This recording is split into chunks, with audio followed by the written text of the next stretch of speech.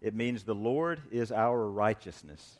And I've got a sheet coming around. Brandon's handing that out. And the Lord is our righteousness. So that is what we are going to look at tonight. And the root word for Sidkenu comes from a word that means straight. So when we talk about the righteousness of God in the context, we're going to be looking at Jeremiah chapter 23, verse 6. Sidkenu, the Lord is our righteousness. The word means straight. It's the opposite of crooked, is what we're talking about tonight. Leviticus chapter 19:36 talks about this. If you got your Bibles, flip over to Leviticus chapter 19, verse 36.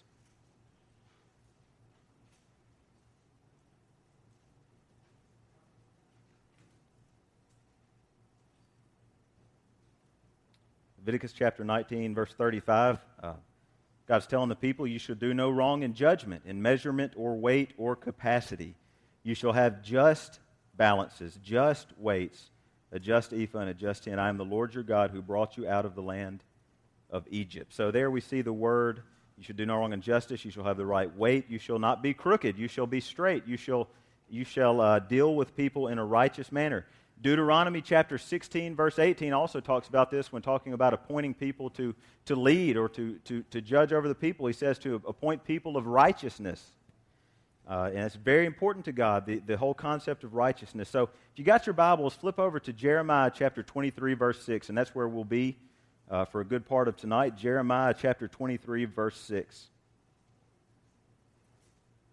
Actually, let's start reading verse 5. It says, behold, the days are coming, declares the Lord, when I will raise up for David a righteous branch, and he will reign as king and act wisely and do justice and righteousness in the land. Verse 6. In his days Judah will be saved, and Israel will dwell securely. And this is his name by which he will be called, the Lord our righteousness. Jehovah Sidkenu, the Lord our righteousness. I've been reading through the chronological Bible this year. And one of the things that I've noticed, and I've known this in the past, when you read through it, you go through the chronological Bible, you begin to note patterns, and you begin to see things that are a little bit discouraging. You look at the nation of Israel, the people of God, and throughout the beginning of the Old Testament, you see their cycles of disobedience. The way that the Bible would say the people followed after God and God blessed them, or the people did not follow after God, and God brought a curse upon them. And it's just cycle after cycle of obedience and disobedience. And really, it's kind of scary because, and I mentioned this during the men's prayer breakfast Thursday morning, if we step back from the passages in the Old Testament of the times of disobedience, it's scary because we can see ourselves in that. You think about the ways that the people of God saw God work, the miraculous things they saw God do. And then they turned away and quit following him, or they followed after other gods. You think about Moses coming down from the mountain after he's been with the Lord, and he comes down off the mountain, and what does he see the people doing? He sees the people bowing down to a golden image that they had created. After seeing all the mighty things God had done, they turn and do that. Or even in the New Testament, we think about the disciples. They had seen Jesus raise a man from the dead. They had seen Jesus walk on water. They had seen Jesus feed the multitudes with just a few fish and a few pieces of bread. And then when Jesus is handed over to the authorities, they scatter. They're afraid. They run. And we see those cycles of disobedience. And really, we see all of the historical warnings that they just simply did not heed. And the background to Jeremiah chapter 23, verse 6, and we're going to look at that real quickly. The historical background is another, really, they've seen a good warning of what not to do, and yet they're about to enter into judgment because they're not going to heed that warning. So Jeremiah 23:6, the background of it is, the southern kingdom of Judah was near collapse. I think that's the first blank on your sheet. The southern kingdom of Judah was near collapse. After almost 100 years after watching the 10 northern tribes of Israel taken into captivity, Judah was now facing the same prospect. As a result of the sin of the 10 northern tribes, they had been taken into captivity, and now Judah, who should have known better, they've also followed this same line of disobedience, and now they are on the brink of being taken into captivity as well. Jeremiah was the prophet during this time, and he had started his ministry during the reign of Josiah, who was known as a godly king. Josiah followed Manasseh and Ammon, who were known as extremely evil kings. It's amazing that in Chronicles and Kings, despite all of the work that these guys did, at the end of each of their times as king, the Bible just boils it down to this. It says, "And Manasseh did evil in the sight of God," or "Ammon did evil in the sight of God," or "Josiah did good in the sight of God." And I think there's a great principle there, and that is this: what we do in our life all boils down to what we've done with Christ. You know, it didn't say at the end of these guys' reign, they built great buildings and they prospered and the people prospered and they made lots of wealth and they had lots of lands. It says they did good or they did bad in the sight of God. And that was what they went down in history as. Josiah went down as a good king.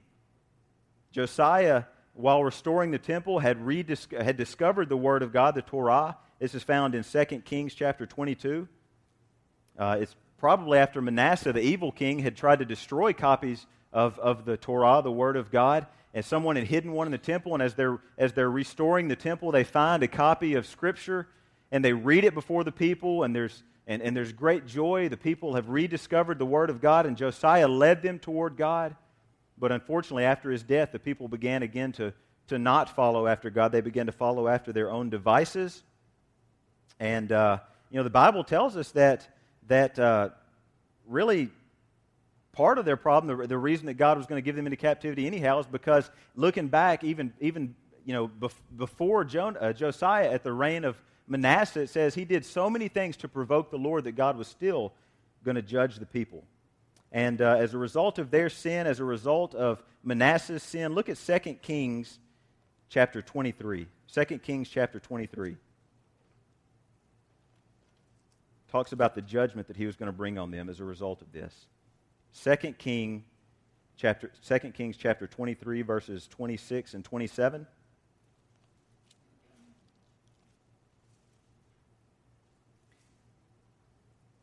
says, "However, the Lord did not turn from the fierceness of his great wrath with which his anger burned against Judah, because of all of the provocations with which Manasseh had provoked him. The Lord said, I will remove Judah from my sight as I have removed Israel, and I will cast off Jerusalem, this city which I have chosen, and the temple of which I said, my name shall be there." So this is the setting that we see Jeremiah coming into. It's a kind of a terrifying situation if you're Judah. Zedekiah was the king of Judah. He was the 21st king, and he was the last king of Judah as well. He was the third son of Josiah. And Zedekiah was the king. We come into this context of Jeremiah chapter 23, verse 6. Nebuchadnezzar was king of Babylon. He was an enemy of Judah. And so Zedekiah, he sends two priests to Jeremiah, and he says, I want you to inquire of the Lord from Jeremiah, and I want you to ask him what is going to happen. And he was hoping for good news. He was hoping that they would not be turned over to Babylon. They wouldn't be destroyed. But the sad reality is he got the opposite news. And really, the news that he gets from Jeremiah is chilling. It's chilling. He says, God's going to judge you. Look at Jeremiah chapter 21. Jeremiah chapter 21, verses 3 through 5. So these two priests come down. They say, Jeremiah, King Zedekiah wants to know what's about to happen. He's hoping for good news. And look at verses 3 through 5. Jeremiah 21, 3 through 5. Jeremiah said to them, you shall say to Zedekiah as follows, thus says the Lord God of Israel, and this really is chilling. Behold, I am about to turn back the weapons of war which are in your hands, with which you are warring against the king of Babylon and the Chaldeans who are besieging you outside the wall. And I will gather them into the center of this city. And look at verse 5. This is scary. I myself will war against you with an outstretched hand and a mighty arm, even in anger and wrath and great indignation. God not only says you're going to be turned over, you're going to go into captivity, but he says, I'm going to fight against you to ensure that happens. Because of their sin. Listen, if we can learn anything from this, it's this. God takes sin seriously. And he tells the people, I'm going to fight against you. And he uses those terms we've heard in the past, with an outstretched arm and a mighty, with my strength, I'm going to fight against you, just like he delivered them from the Egyptian captivity. And it's chilling, it's scary. Because of your sin, because of the sin of your fathers under Manasseh, the provocations with which he provoked me, I'm going to judge you. I'm going to allow you to be turned over. In fact, I'm going to fight against you to ensure that that happens. So God tells them the Babylonians are going to attack, and one way or the other, some by sword, some by famine, some by pestilence, one way or the other, you are all going to be turned over to King Nebuchadnezzar. And that's in Jeremiah. Look at verses 6 and 7, 21, 6 and 7, continuation here. I will also strike down the inhabitants of this city, both man and beast. They will die of a great pestilence. Then afterwards, declares the Lord, I will give over Zedekiah, king of Judah, and his servants and the people, even those who survive in this city, from the pestilence, the sword, and the famine, into the hand of Nebuchadnezzar, king of Babylon, and into the hand of their foes, and into the hand of those who seek their lives, and he will strike them down with the edge of the sword. He will not spare them, nor have pity, nor have compassion on them. And that's pretty scary, and that's pretty sad. But listen, God in His grace still gave Zedekiah a chance to repent. He gave him a chance to repent and be restored. Look at chapter 22, verses 1 through 5. Thus says the Lord, go down to the house of the king of Judah, and there speak this word, and say, hear the word of the Lord, O king of Judah, who sits on David's throne, you and your servants and your people who enter the gates. Thus says the Lord, do justice and righteousness, and deliver the one who has been robbed from the power of his oppressor. Also do not mistreat or do violence to the stranger, the orphan, or widow, and do not shed innocent blood in this place. For if you men will indeed perform this thing, then kings will enter the gates of this house, sitting in David's place on his throne, riding in chariots and on horses, even the king himself and his servants and his people. But if you will not obey these words, I swear by myself, declares the Lord, that this house will become a desolation. So he says, I'm going to bring judgment upon you, but I'm going to give you one other chance. If you repent, I'll relinquish. I won't do this. But if you do not repent, I will make you a desolation, is what he tells him. But the rest of the story is, sadly, Zedekiah did not repent, and so God continued with his plan, and he carried out his judgment. Yet even in the midst of all of that, there was still good news, and that's what we're going to look at tonight. There was still good news, and there was still a promise of good things to come. In chapter 23, he starts out warning against the false prophets who have harmed the people of God with a false message. He talks about how the false prophets have scattered the people of Judah. Look at chapter 23, verses 1 and 2. He says, woe to the shepherds who are destroying and scattering the sheep of my pasture, declares the Lord. Therefore, thus says the Lord God of Israel concerning the shepherds who are tending my people, you have scattered my flock, and you have driven them away, and have not attended to them. Behold, I am about to attend to you for the evil of your deeds, declares the Lord.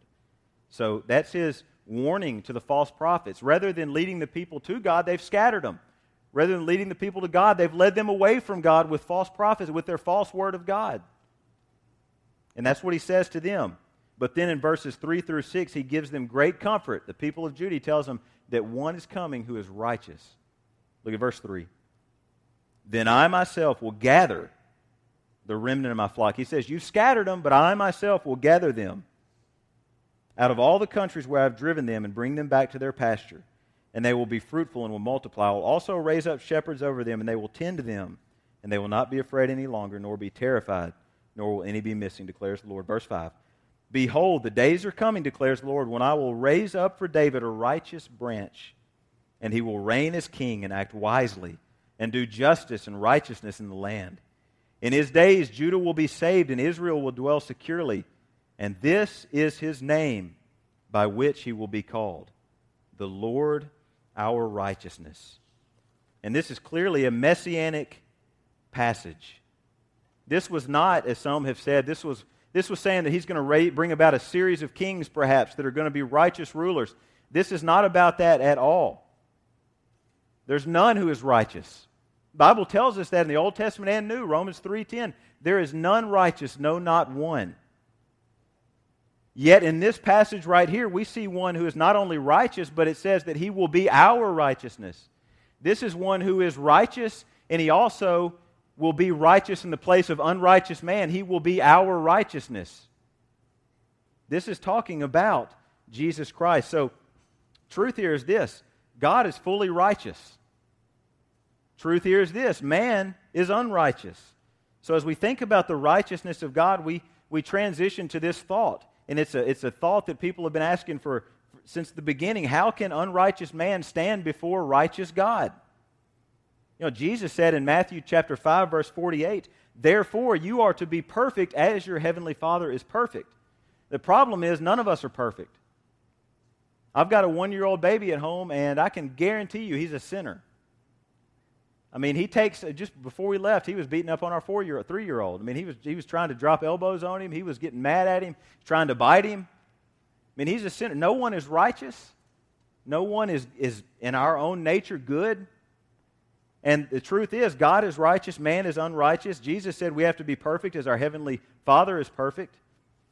In the South, if you go up to someone in a religious Bible Belt South, most people are going to claim to be Christians. You might get a few that don't, but most are going to claim, I'm a Christian. Some may go to church once a year, some may go 3 times a year, some may go once every 3 years. But they're going to probably say, I'm a Christian. And I think the two main, if you were to go up and just knock on random doors and say, why should God let you into heaven? I think there's probably 2 main answers you would get. 2 main work answers. One would be, my good, outweighs my bad. I do more good things than I do bad things. And probably the second answer would be, and we love to do this one, well, let's talk about my neighbor. That guy's bad. If God's going to let one of us in, he's going to let me in. That guy beats his wife. That guy does this. That guy does that. And we tend to want to trust in our own righteousness to get in, to be good enough. But I want to give you 2 examples, an Old Testament example and a New Testament example of men who encountered the righteousness and the holiness of God and what their response was. Flip over to Isaiah chapter 6. Isaiah chapter 6. Chapter 1. Verse 1. Isaiah chapter 6, verse 1. Isaiah was a prophet. Isaiah was a godly man. In Isaiah chapter 6, he has a vision and he sees God, and let's see what his response is. Verse 1, in the year of King Uzziah's death, I saw the Lord sitting on a throne. The word for Lord there is Adonai. It means Lord or ruler. So Isaiah says, in the year of the earthly king's death, I saw the true king, lofty and exalted, with the train of his robe filling the temple. Seraphim stood above him, each having 6 wings. With 2 he covered his face, with 2 he covered his feet, and with 2 he flew. And one called out to another and said, Holy, holy, holy is the Lord of hosts. The whole earth is full of his glory. And the foundations of the threshold trembled at the voice of him who called out, while the temple was filling with smoke. So, again, we have this heavenly scene, and this amazing scene. You've got these scary, wonderful, brilliant-looking creatures with 6 wings crying out day and night, Holy, holy, holy is the Lord of hosts. The temple is filling with smoke. The foundations are shaking. And you've got the king seated upon the throne. The train of his robe fills the temple. Look at verse 5. Then Isaiah said, Woe is me, for I am ruined, because I am a man of unclean lips, and I live among a people of unclean lips, for my eyes have seen the King, the Lord of hosts. Isn't that amazing? In this day, prophets would make pronouncements, and if it was going to be a positive pronouncement, they would say, Blessed is the nation, blessed is the man who does this. Or they would pronounce a curse, Woe unto the man, or Woe unto the nation who does this. And you've got a prophet of God in this passage, a man who is one of the most holy men on earth at this time. A man who, what he does requires his voice, requires his lips to speak. And he comes into the presence of God and he pronounces a curse on himself. He says, Woe is me, for I am unclean. He sees the righteousness and the holiness of God. And then he sees himself. One man said this. He said, when Isaiah saw God for the first time, Isaiah saw himself for the first time. So you've got one of the most holy men on earth, and he comes into the presence of an infinitely righteous, infinitely holy God, and he knows he's ruined. He says, I am sinful. My eyes have seen the King, the Lord of hosts. So our righteousness isn't going to cut it. If Isaiah's righteousness didn't cut it, if Isaiah was ruined in the presence of God, I'm pretty sure we're going to be as well. New Testament example. Flip over to Philippians chapter 3. Philippians chapter 3, and this is when Paul gives his resume, his spiritual resume. Philippians chapter 3, verse 1. Finally, my brethren, rejoice in the Lord. To write the same things to you, again, is no trouble to me, and is a safeguard for you. Beware of the dogs, beware of the evil workers, beware of the false circumcision. For we are the true circumcision who worship in the Spirit of God and glory in Christ Jesus and put no confidence in the flesh. Although I myself might have confidence even in the flesh. If anyone else has a mind to put confidence in the flesh, I far more. And here's where he gives his resume. Circumcised the 8th day, of the nation of Israel, of the tribe of Benjamin, a Hebrew of Hebrews, as to the law, a Pharisee, as to zeal, a persecutor of the church, as to the righteousness which is found in the law, which is in the law, found blameless. So he gives his resume here. He says, first of all, circumcised the 8th day. Circumcision was a sign of being God's chosen people. It was a sign of obedience to God's commands. It's a strict Jewish rite. And an 8-day-old baby can't take himself to have this done. His parents took him there, which tells us that his parents were devout. He had the right parents in this sense. Of the nation of Israel, again, he was part of God's chosen people. Of the tribe of Benjamin, he was a favored tribe. A Hebrew of Hebrews, he didn't give in to the popular Hellenistic ideas of the day. He didn't give in to the Greek culture. He stayed on the straight and narrow path. As to the law, a Pharisee. At this time, at the time of Christ, there was only about 6,000 Pharisees. It was a very difficult, very hard life, and Paul had devoted himself to that. He had excelled. He had gone far. He was a Pharisee. Then he says, as to zeal, I was a persecutor of the church. Zeal was like a two-sided coin. One side was love for God, which on the other side meant hatred for anything that didn't line up with your beliefs, to the point of even wanting to kill people who didn't believe like you. Paul was zealous for his ancestral traditions. He was zealous for what he considered to be a way to get his own righteousness by following the law. He says, as to the righteousness which is found in the law, I was found blameless. Paul followed it as closely as humanly possible. But look what he says in verse 7. This is after he came to know Christ. But whatever things were gained to me, those things I have counted as loss for the sake of Christ. More than that, I count all things to be lost in view of the surpassing value of knowing Christ Jesus my Lord, for whom I have suffered the loss of all things, and count them but rubbish, literally dung, that I may gain Christ and be found in Him. Look at this. Not having a righteousness of my own derived from the law, but that which is through faith in Christ, the righteousness which comes from God on the basis of faith. Paul looked at his own righteousness just like Isaiah did, and he realized he was ruined because he could not be right enough. He could not do enough to be right with God. So back in Jeremiah, in the midst of their hopelessness, in the midst of what seemed like a terrible, awful, hopeless situation, and in our context today, in the midst of what looks like a terrible situation, we're sinners separated from a righteous, holy God. In the midst of all of that, there was the good news that there was coming a king who would be not just righteous, but who would be our righteousness in our place. This passage in Jeremiah is a beautiful picture. You know, they didn't fully understand what that meant. We today are on the other side of it. We're on the other side of the cross. We can look back to Jeremiah and we can realize the ramifications of the fact that there is coming a righteous king who will be our righteousness. And we are partakers of his righteousness today if we know Jesus Christ. 2 Corinthians 5, 20 and 21. God made Jesus, who knew no sin, to be sin on our behalf so that we might become what? The righteousness of God in him. He is our righteousness. He takes our filthy rags, our filthy garments, when we come to know him, when we confess our sins and believe in him. When we do that, he takes our filthy rags, casts them aside, and clothes us in his own righteousness. Jeremiah 23:6. By his name he will be called the Lord, our righteousness. He did what we were not able to do. You know, it amazes me, again, religious South. We have people here, those same people, if you knocked on their door and you said, how did you get here? Were you just a circumstance, or just a chance, or were you created? And they'd say, "Yo, God created me." Would you agree with that? Most people here would say that. God created me.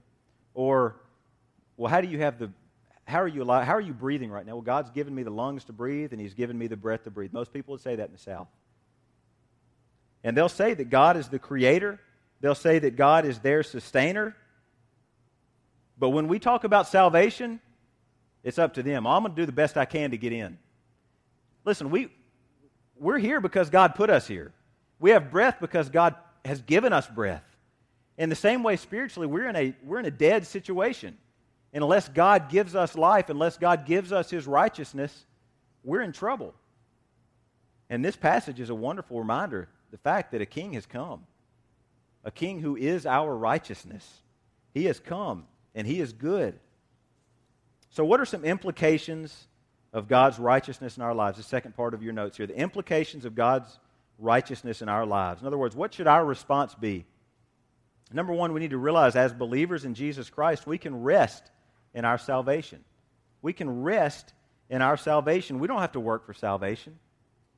Romans 4:5 says, "But to the one who does not work, but believes in Him who justifies the ungodly, his faith is credited as righteousness." I want to read you a story about just a quick little article about a man in India. I saw this a few years back on TV. It's a man in India who is a strict Hindu, and he decided that for part of this spiritual pilgrimage and to promote peace, he was going to lay on the ground and just start rolling everywhere he went. Arms out, flailing, and he's just going to roll. That's what he decided he was going to do. And let me read this to you.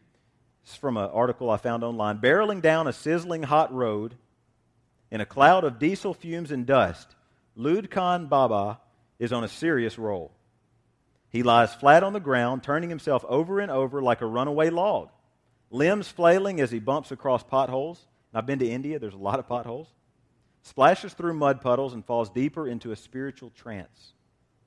Like any Hindu ascetic, he undertakes severe penance in order to liberate his soul from reincarnation's endless cycle of birth, death, and rebirth. Stretched out in the middle of the road, rolling hour after hour, mile after mile through crowds and heavy traffic, he is making his trip to eternal bliss. But this is no ordinary holy roller. He is also on a mission to bring peace to the world. His devotion and alms-raising power has earned him several disciples and many admirers, and the title Lud Khan Baba, which means the rolling saint. He has rolled thousands of miles in the last 19 years, turning round and round so many millions of times that just pondering the thought can make your head spin. Before the last 19 years that he's been rolling, they said the previous 7 years he spent standing. He would sleep standing. He didn't sit for 7 years. So this is a guy who, in order to basically earn his concept of salvation, has rolled thousands of miles over a 19-year span. He stood up for 7 years straight, slept standing up, and then we see this passage here. From our Christian worldview, we look at it and we realize we have rest in our salvation. We have a king who is our righteousness, who has imputed his righteousness upon sinful man who will call upon him. So principle number one, we work out of love, not out of law. Again, we don't have to work for our salvation to please God. We work for Him because we love Him. John 14:15, and again, I mentioned this at the prayer breakfast Thursday morning, if any of you men were there. But John 14:15, Jesus, just before He was taken hostage, just before He was about to go before the authorities and be crucified, He tells the disciples in John 14:15, "If you love me, you will keep my commandments. If you love me, you will keep my commandments." And that was a radical call. Disciples were about to be tested. Disciples were about to have to watch Jesus go to the cross. And surely in their mind echoed the truth, if you love me, you will follow me. If you love me, you will obey me, which is what Jesus had just told them. If we love Him, we're going to obey Him. Just like if I jump out of an airplane at 30,000 feet, if I do that, then I'm going to die with no parachute. If I jump in front of a train going 100 miles an hour, then I'm going to die. If we love Jesus, we will obey Jesus. It's a conditional clause. If we love Him, then we will obey Him. And I think so many times we get these backwards. And we think, if I can just do enough good things for Jesus, I'll grow to love him. You know, that verse there does not say, if you obey me, you will love me. It says, if you love me, you will obey me. And it's so easy to get those backwards, to think, if I just do enough good things, then I'll grow in my relationship and love toward God. And really it does the opposite. It causes us to be embittered toward him because we're not serving out of love. We're serving out of legalism and out of obligation. But we're to serve him out of a sense of love, out of a sense of overflowing because of our love for him. You know, Genesis chapter 29, the story of Jacob and Rachel. Jacob loved Rachel, wanted to marry Rachel. He goes to her father and they work out this deal. Work for me for 7 years and I'll give you Rachel. You can marry her. And the Bible says in Genesis chapter 29 that Jacob worked those 7 years. And the Bible says this, it says, but those 7 years seemed like but a few days because he loved Rachel. There's a difference between serving out of love and out of obligation. We serve out of love, and as a result, it doesn't really seem like serving. It seems like joy. It seems like we're doing what God has called us to do because we love him and we want to serve him. Back to the point, as believers in Jesus Christ, we can rest in our salvation. And out of our salvation, out of the righteousness that's been given to us, out of the love that we have found as a result of our relationship with Christ, we then serve out of that. We can rest in what we have in Christ. We don't have to roll around on dirty streets to try and earn salvation. By the way, this is totally not related to what I'm talking about, but that same guy who is so disciplined enough to roll around for 19 years and not get off the ground, disciplined enough to stand for 7 years, they said he can't kick a cigarette addiction. I just thought that was kind of interesting. Smokes 5 packs a day, but he said anyhow, that's funny to you, isn't it, Gregory? Me and you have a sense of humor that's very similar. I thought that was kind of funny. He can roll around for 19 years through mud and Indian streets, but he can't quit smoking. But anyhow. Number 2, we have assurance of the kindness of God. Implication of God's righteousness in our lives. Number 2, we have assurance of the kindness of God. You know, men will say, where is God in the midst of evil? Where is God? During 9/11, that question was asked a lot. I remember seeing a panel with John MacArthur and some other pastors, and they asked the question, where is God? If we have a good God, why would he allow this to happen? Where is God in the midst of, where is God in the children who are starving in Africa and India? Where is God in the midst of all the political turmoil? Where is God in the midst of all of these different things? And you know, I think we missed the opposite side of that, and that is this. Why did God send his son to die for that? We forget about that so many times. We look at it, where is God in all that? God has sent his son to redeem people who have caused all of this mess. Better question is, why in the world did he choose to love us enough to send us to redeem us from this? We have assurance. God is kind. The Bible says in Romans, it's the kindness of God that leads us to repentance. He is kind, and we have this assurance when we understand and when we see that we have a righteous king who would be righteous and give us his righteousness in our place. So principle number 2 here is we can trust him. He always does what is right. He is righteous and just. He loves us. John 15:13 defines what love is. It says love is when you lay down your life for your brother. Christ came, lived a perfect life, laid down his life so that we might have life. So we can trust, we can have assurance of the kindness of God. We can trust him no matter what the situation is like. We can trust him whether it's good or bad. You know, disciples went into a storm that God had ordained, that Jesus had ordained, and it was a bad storm, and they were struggling, they were afraid, but yet it was for their good. God sent them into that on purpose. It taught them to trust him more. It taught them to follow him more closely and more deeply, so we can trust him. He always does what is right. Third implication is this. Because of the righteousness we have received, we have a great responsibility. Number 1, to live righteous lives. God has called us to live righteous lives. The Bible says, be holy as I am holy. God has called us to live righteous lives, certainly for our own good, but also for the world. They're watching. They want to see us. You know, again, one of the greatest excuses you hear for why people aren't Christians is what? Too many what? Hypocrites. The world is watching. God has called us to live righteous lives because we bear the name of Christ. But number 2, because of the righteousness we have received, we have a great responsibility. Number 2, to share his righteousness with others.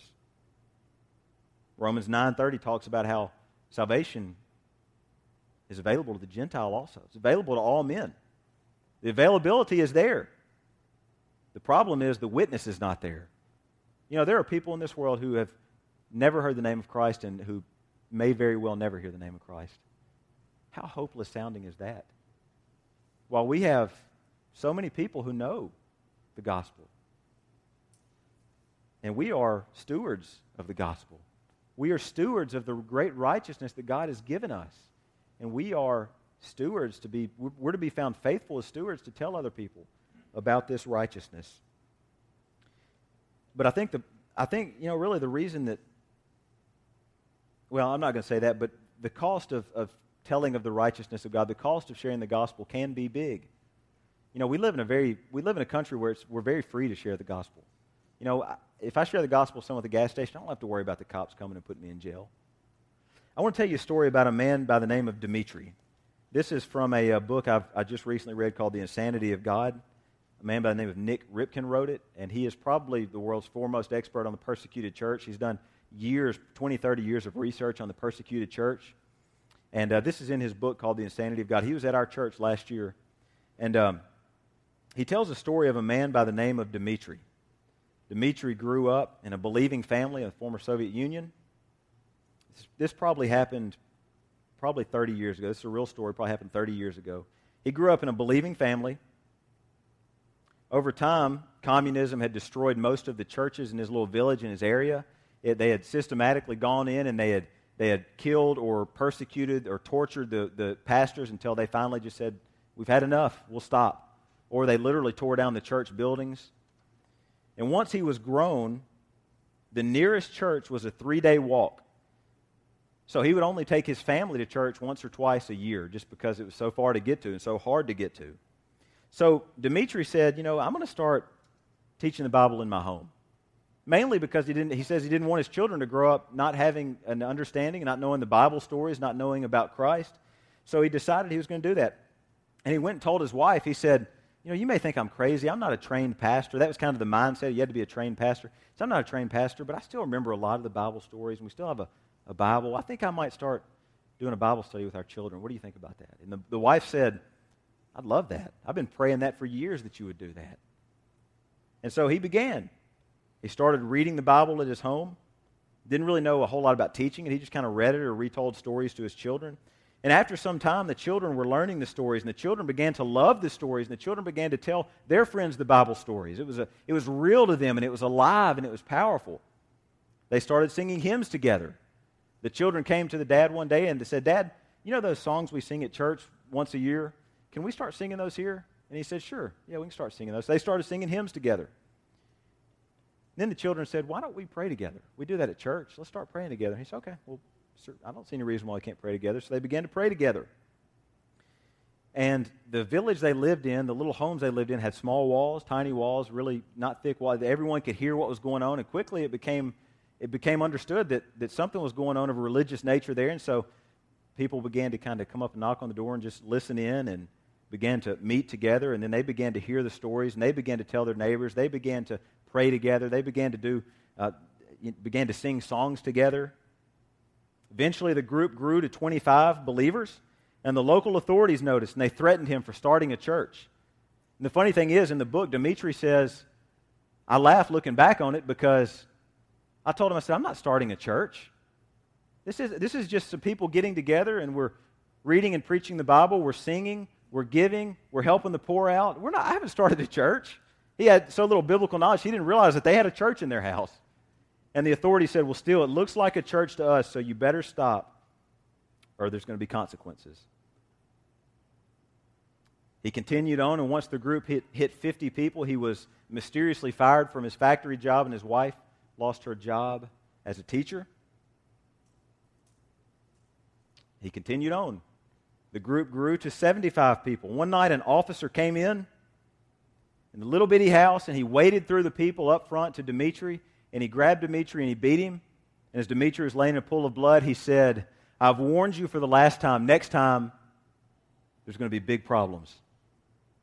And the man waded back out, and Dimitri tells the story. The man got to the back, and a little old lady grabbed the officer by the shirt, put her bent finger in his face, and said, "You have touched the man of God. You will not live." 3 days later, the man dropped dead of a heart attack.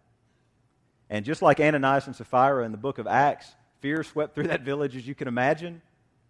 Church continued.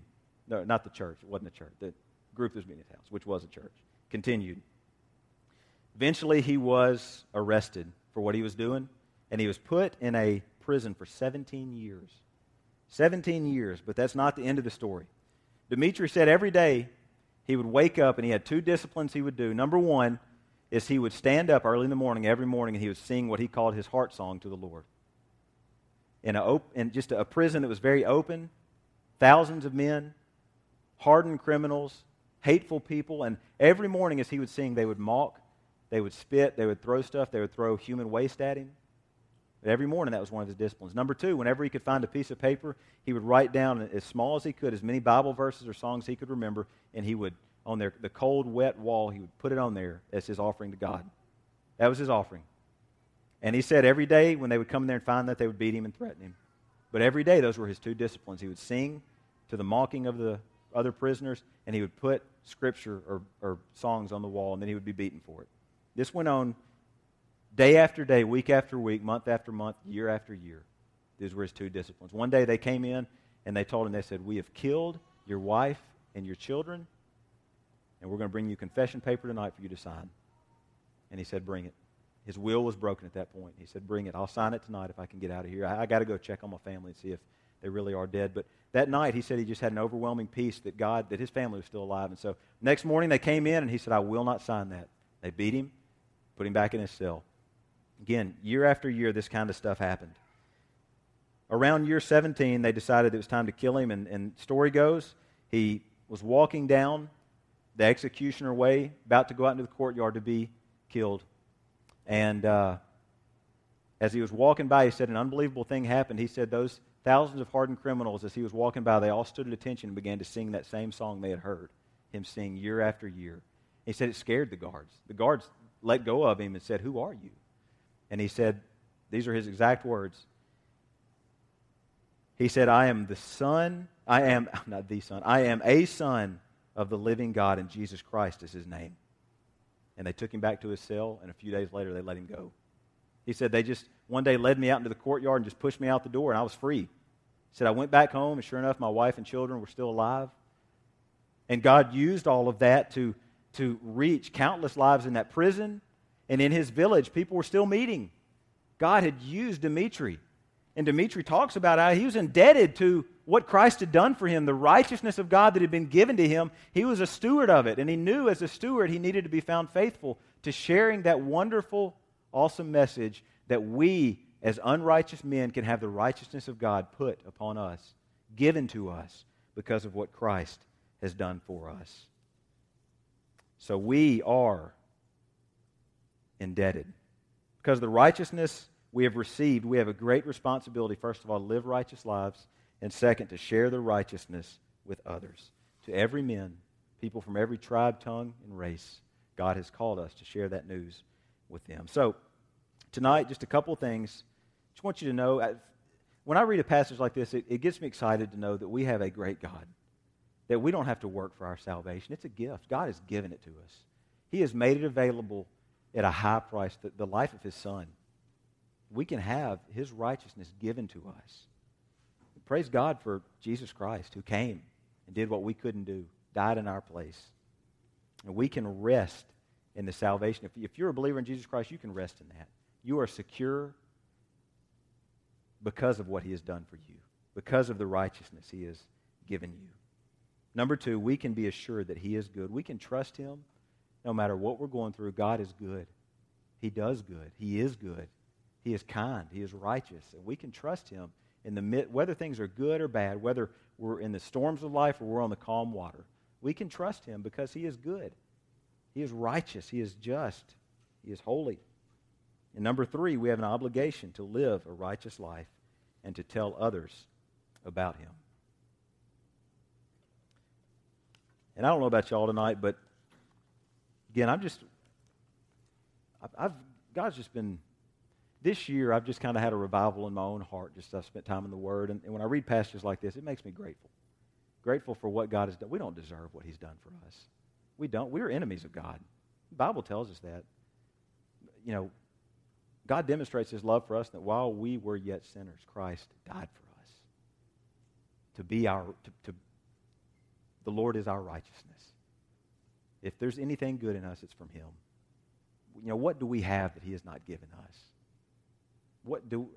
We had no way to be saved, but God in His infinite love and mercy and grace did what we couldn't do, and He offers His righteousness to unrighteous people. The Lord is our righteousness. Let's pray. Father, we thank You for this time tonight. Lord, we thank You for Your word. Lord, it is a lamp to our feet, a light to our path. Lord, I pray tonight, God, that we would all leave here tonight, Lord, with just a great sense, Lord, that we would be humbled by Your love. We'd be humbled by Your grace. We would be humbled by the fact that though man rebelled, though we sinned, yet in Your goodness and in Your kindness, You have allowed us to repent. You have allowed us to be forgiven. You have allowed us to not have to do crazy works to try and earn our salvation, but we can rest in the fact that if we know You, You have clothed us with Your righteousness, and we can stand before a perfectly righteous and holy God, not because of what we've done, but because of what Christ did. Lord, we thank You for that sacrifice. We are grateful, Lord, and we are amazed at Your grace and in Your presence. And Lord, may we live our lives in light of the fact that You are our righteousness. The Lord is our righteousness. Lord, may we live our lives to tell others about You and to make You known for Your honor and for Your glory. Pray that in Jesus' name. Amen.